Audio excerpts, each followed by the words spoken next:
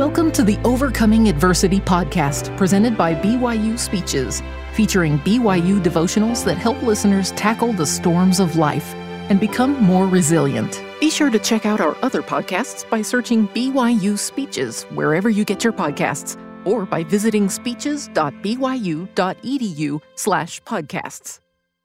This devotional address, entitled "Shall I Laugh or Shall I Cry?" was given on September 10th of 2013 by Sharon G. Samuelson, wife of BYU President Cecil O. Samuelson. It's a pleasure to stand before you this morning and welcome each of you to fall semester at Brigham Young University. This summer has passed very quickly for me, and I would imagine that it has for you also. I would surmise that there were fun times, work times, family times, and possibly even challenging times. I hope that all of you will now have a very successful school year. For some, this is a new adventure. You are freshmen. Others are experienced at the rigors and excitement of university life, whether you were here previously or have transferred from elsewhere. The days ahead await you. There are going to be days when you are calm and serene. There are going to be days when you are stressed. There will be times of success and times of failure. There will be joys and sorrows which affect you periodically. However, I do wish for each of you that there will be many occasions of laughter. I remember a saying I once heard which stated, "A good laugh a day keeps the blues away." I believe that humor in one's life can enable you to cope with the challenges and trials which come your way. You can be buoyed up through laughter and mirthful experiences and stories. So there is strength in laughter that can give you the means to overcome difficulties and enable you to keep life's ups and downs in perspective and balance. Last summer, my husband and I went on a cruise with his siblings and their spouses. There were 10 of us, and we had a wonderful time. On our last evening together, 8 of us were sitting at a round table chatting, and a soft drink was requested by a sister-in-law. The waiter brought a tall glass filled to the brim. As he reached out to give it to her, he dropped it in the middle of the table. Its contents went everywhere, and we all went into panic mode and started trying to clean it up. I had it all over my face and started wiping it away. The distraught waiter grabbed towels and tried to soak the liquid up in them.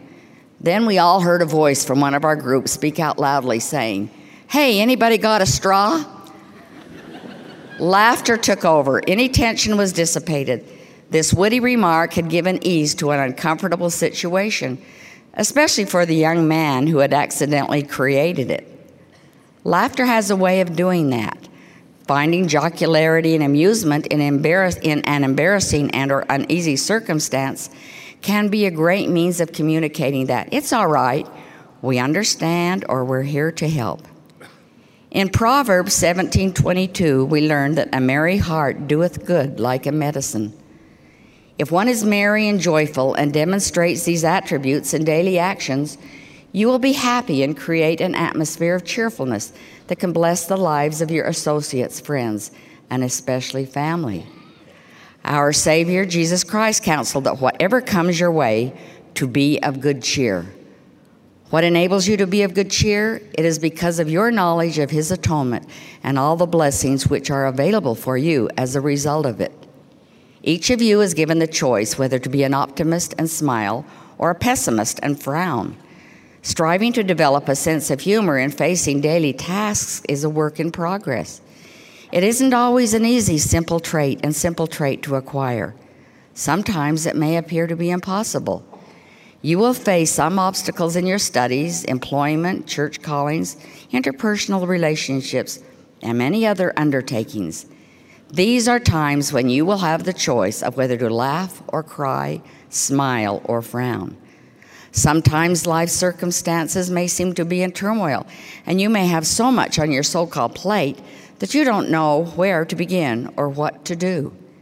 This is when I believe humor and the ability to be optimistic can enhance the quality of your life. Elder Hugh B. Brown said, "One must have a sense of humor to be an optimist in times like these." President Gordon B. Hinckley and his wife Marjorie were wonderful examples during their lives of optimism and humor. Sherry Dew's description of them mentions that Gordon and Marjorie were attracted to each other's sense of humor, love for the gospel, innate optimism and love of life. Sister Dew also describes their marriage as one where Gordon's dry wit delighted Marjorie, who loved the fact that although her beau was practical, self-disciplined, and serious about the things that mattered to him, he didn't take himself very seriously and was often the first to poke fun at his own quirks. Listen to the words of Sister Hinckley as she gave advice on the way to get through life. Well, another thing that we tried to do is not take ourselves too seriously. You get in a lot of trouble when you do that. And I tried to laugh instead of cry. When you felt like crying, it was always better to laugh. And the day I took a beautiful casserole from the oven, and my 6-year-old boy said, "Mom, how come you bake the garbage?"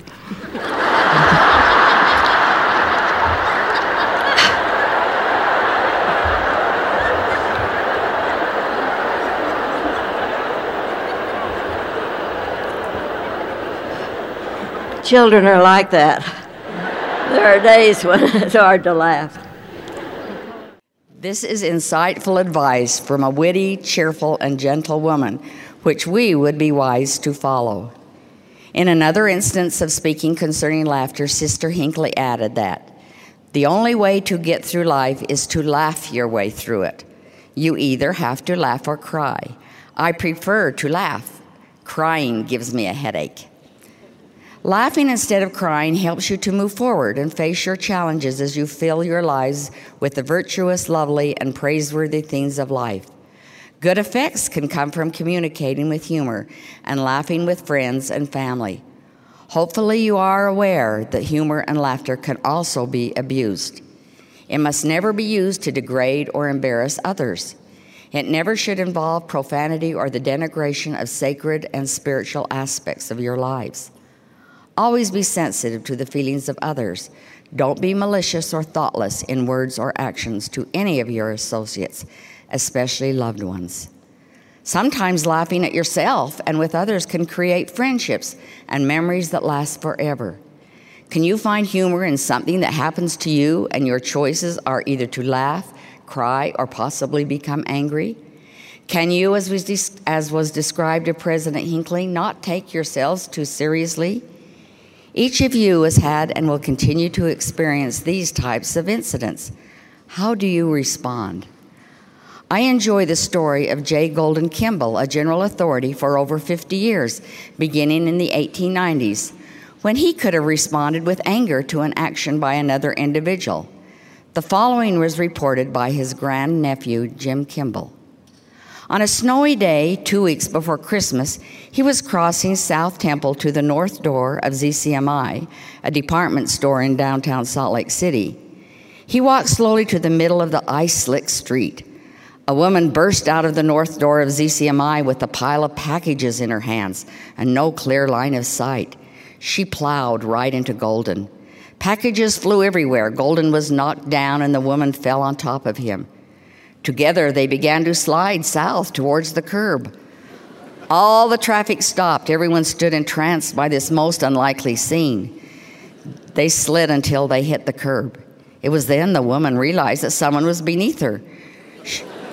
She brushed the snow away and exclaimed, "Oh, Brother Kimball, it's you. Speak to me. Are you all right?" Brother Kimball responded, "It's all right, sister, but you'll have to get off here. This is as far as I go." He painfully croaked. The ability to not take one too seriously and use humor in times of mistakes, small and accidental incidents, and stressful situations can help alleviate embarrassment, fear, and even discouragement in circumstances such as these. Elder Kimball demonstrated this perfectly. As mentioned earlier, there are times in our lives when it is very difficult to smile and especially to laugh. There are periods of anguish and suffering when only the gospel perspective brings us comfort, as it reminds us of those eternal things that really matter. All of us have had them in one way or another and will continue to do so in the future. It is part of God's plan for us. Smiles can come to us, however, as we recall many fond memories of good times, love shared, blessings received, and the knowledge of the teachings of the gospel of Jesus Christ. There is an expression I use at times when life seems to throw an unexpected and unwelcome curveball. It is one I heard years ago and have heard it many times to put some incidents in perspective. It states, crisis plus time equals humor. Many times throughout life, this can be true. I am sure that each of you can recall some incident in your life when something occurred which caused unhappiness, inconvenience, stress, loss, and so forth that you can laugh and smile about now after the passage of time. May I tell you a personal experience as an example of what I mean? My husband and I had just arrived in Rome, Italy, almost 20 years ago. After disembarking from our flight, we walked to the train station with our son, who spoke Italian, in order to purchase some train tickets to travel in other areas of the country. We set our luggage down by a wall, and I was given the assignment of watching and guarding all of it as they went to a ticket booth. As I was silently standing, looking around, a man approached me and spoke in broken English, asking about the metro train located right outside the door. At the time, the thought came to my mind, why is he asking me about the train? He knows I'm a tourist and I don't know anything. I explained that I was sorry but really couldn't help him, and he went on his way. I continued waiting for my husband and son to return. When the two returned with the purchased tickets, my husband looked around and with a concerned and puzzled expression on his face asked me, "Where is my briefcase?" It took me only a second to realize why that man had asked me a question he knew I could not answer. There were two doors behind me, one on each side of the luggage. He was distracting me while another equally despicable individual reached around in back of me and stole the briefcase. I ran out of the door to see if I could see him, but as you would guess, he was nowhere to be seen. I had let myself become distracted from my assignment, and our trip began on a very low note. Among many assorted items, which included my husband's scriptures, we also lost our plane tickets, passports, and some money. To make a long story short, instead of spending our first day seeing the wonderful sights of the Eternal City, we spent it at Delta Airlines and the United States Embassy. You can imagine what my picture looked like on my new passport acquired that day. It will not be shown as a visual aid. I tried to look at anything positive. For example, maybe here a family member would read the Book of Mormon and become converted. Then we would receive a note of apology, and our stolen items would also be returned. Of course, as of today, it has never happened. Now, you can be assured that there were tears shed. Mine. It was not a jovial and comical matter. At that time, my husband's son and I could find no humor in this situation. I felt responsible for creating a circumstance which caused our vacation to be miserable at the outset. However, remember the previous statement, crisis plus time equals humor. My family and I can now laugh about what happened in Rome, even though at the time it was no laughing matter. We joked the following December that we wouldn't be able to purchase any Christmas presents because Mom let the briefcase get stolen. Now it is a truly memorable part of our family history. We can recall what we felt like then and now. It created a bond in our family that enables us to know that when mistakes are made, difficult situations arise, and tears are shed, it is our relationship that really matters and the love we have for each other. In conclusion, my dear friends, I know of no other people in the world who are happier and more cheerful than you, the students of Brigham Young University. When dignitaries and visitors from places throughout the world enter this campus for various reasons, especially those unfamiliar with it, they notice and feel something very different from what they have encountered elsewhere. They comment that you seem so happy. You smile and respond to them in a friendly manner. You like to laugh. You seem to enjoy associating with each other. You impart strength and confidence. They want to know why. We know why. You are filled with the spirit of the gospel of Jesus Christ. You are representatives of Him. He told you to be of good cheer, and you are. You are happy because you are striving to achieve worthwhile goals. Amid your daily challenges and struggles, you smile, laugh, and encourage others. I so encourage you to continue to do so during your sojourn here and as you go forth to serve. I do have a testimony that our Heavenly Father lives and that He loves each one of us. We have a prophet, Thomas Samuelson, who is a perfect example of an optimistic and cheerful man. He smiles, he laughs, and he teaches us. May we always listen and follow him is my prayer. In the name of Jesus Christ, amen. You've been listening to the Overcoming Adversity podcast presented by BYU Speeches. Please check out our other podcasts of recent speeches, classic speeches, and BYU Speeches compilations on love and marriage, by study and by faith. Come follow me, the Prophet Joseph Smith, and Jesus Christ, our Savior and Redeemer. Go to speeches.byu.edu and click on Podcasts for more information. You can also find all BYU Speeches podcasts at your preferred podcast provider.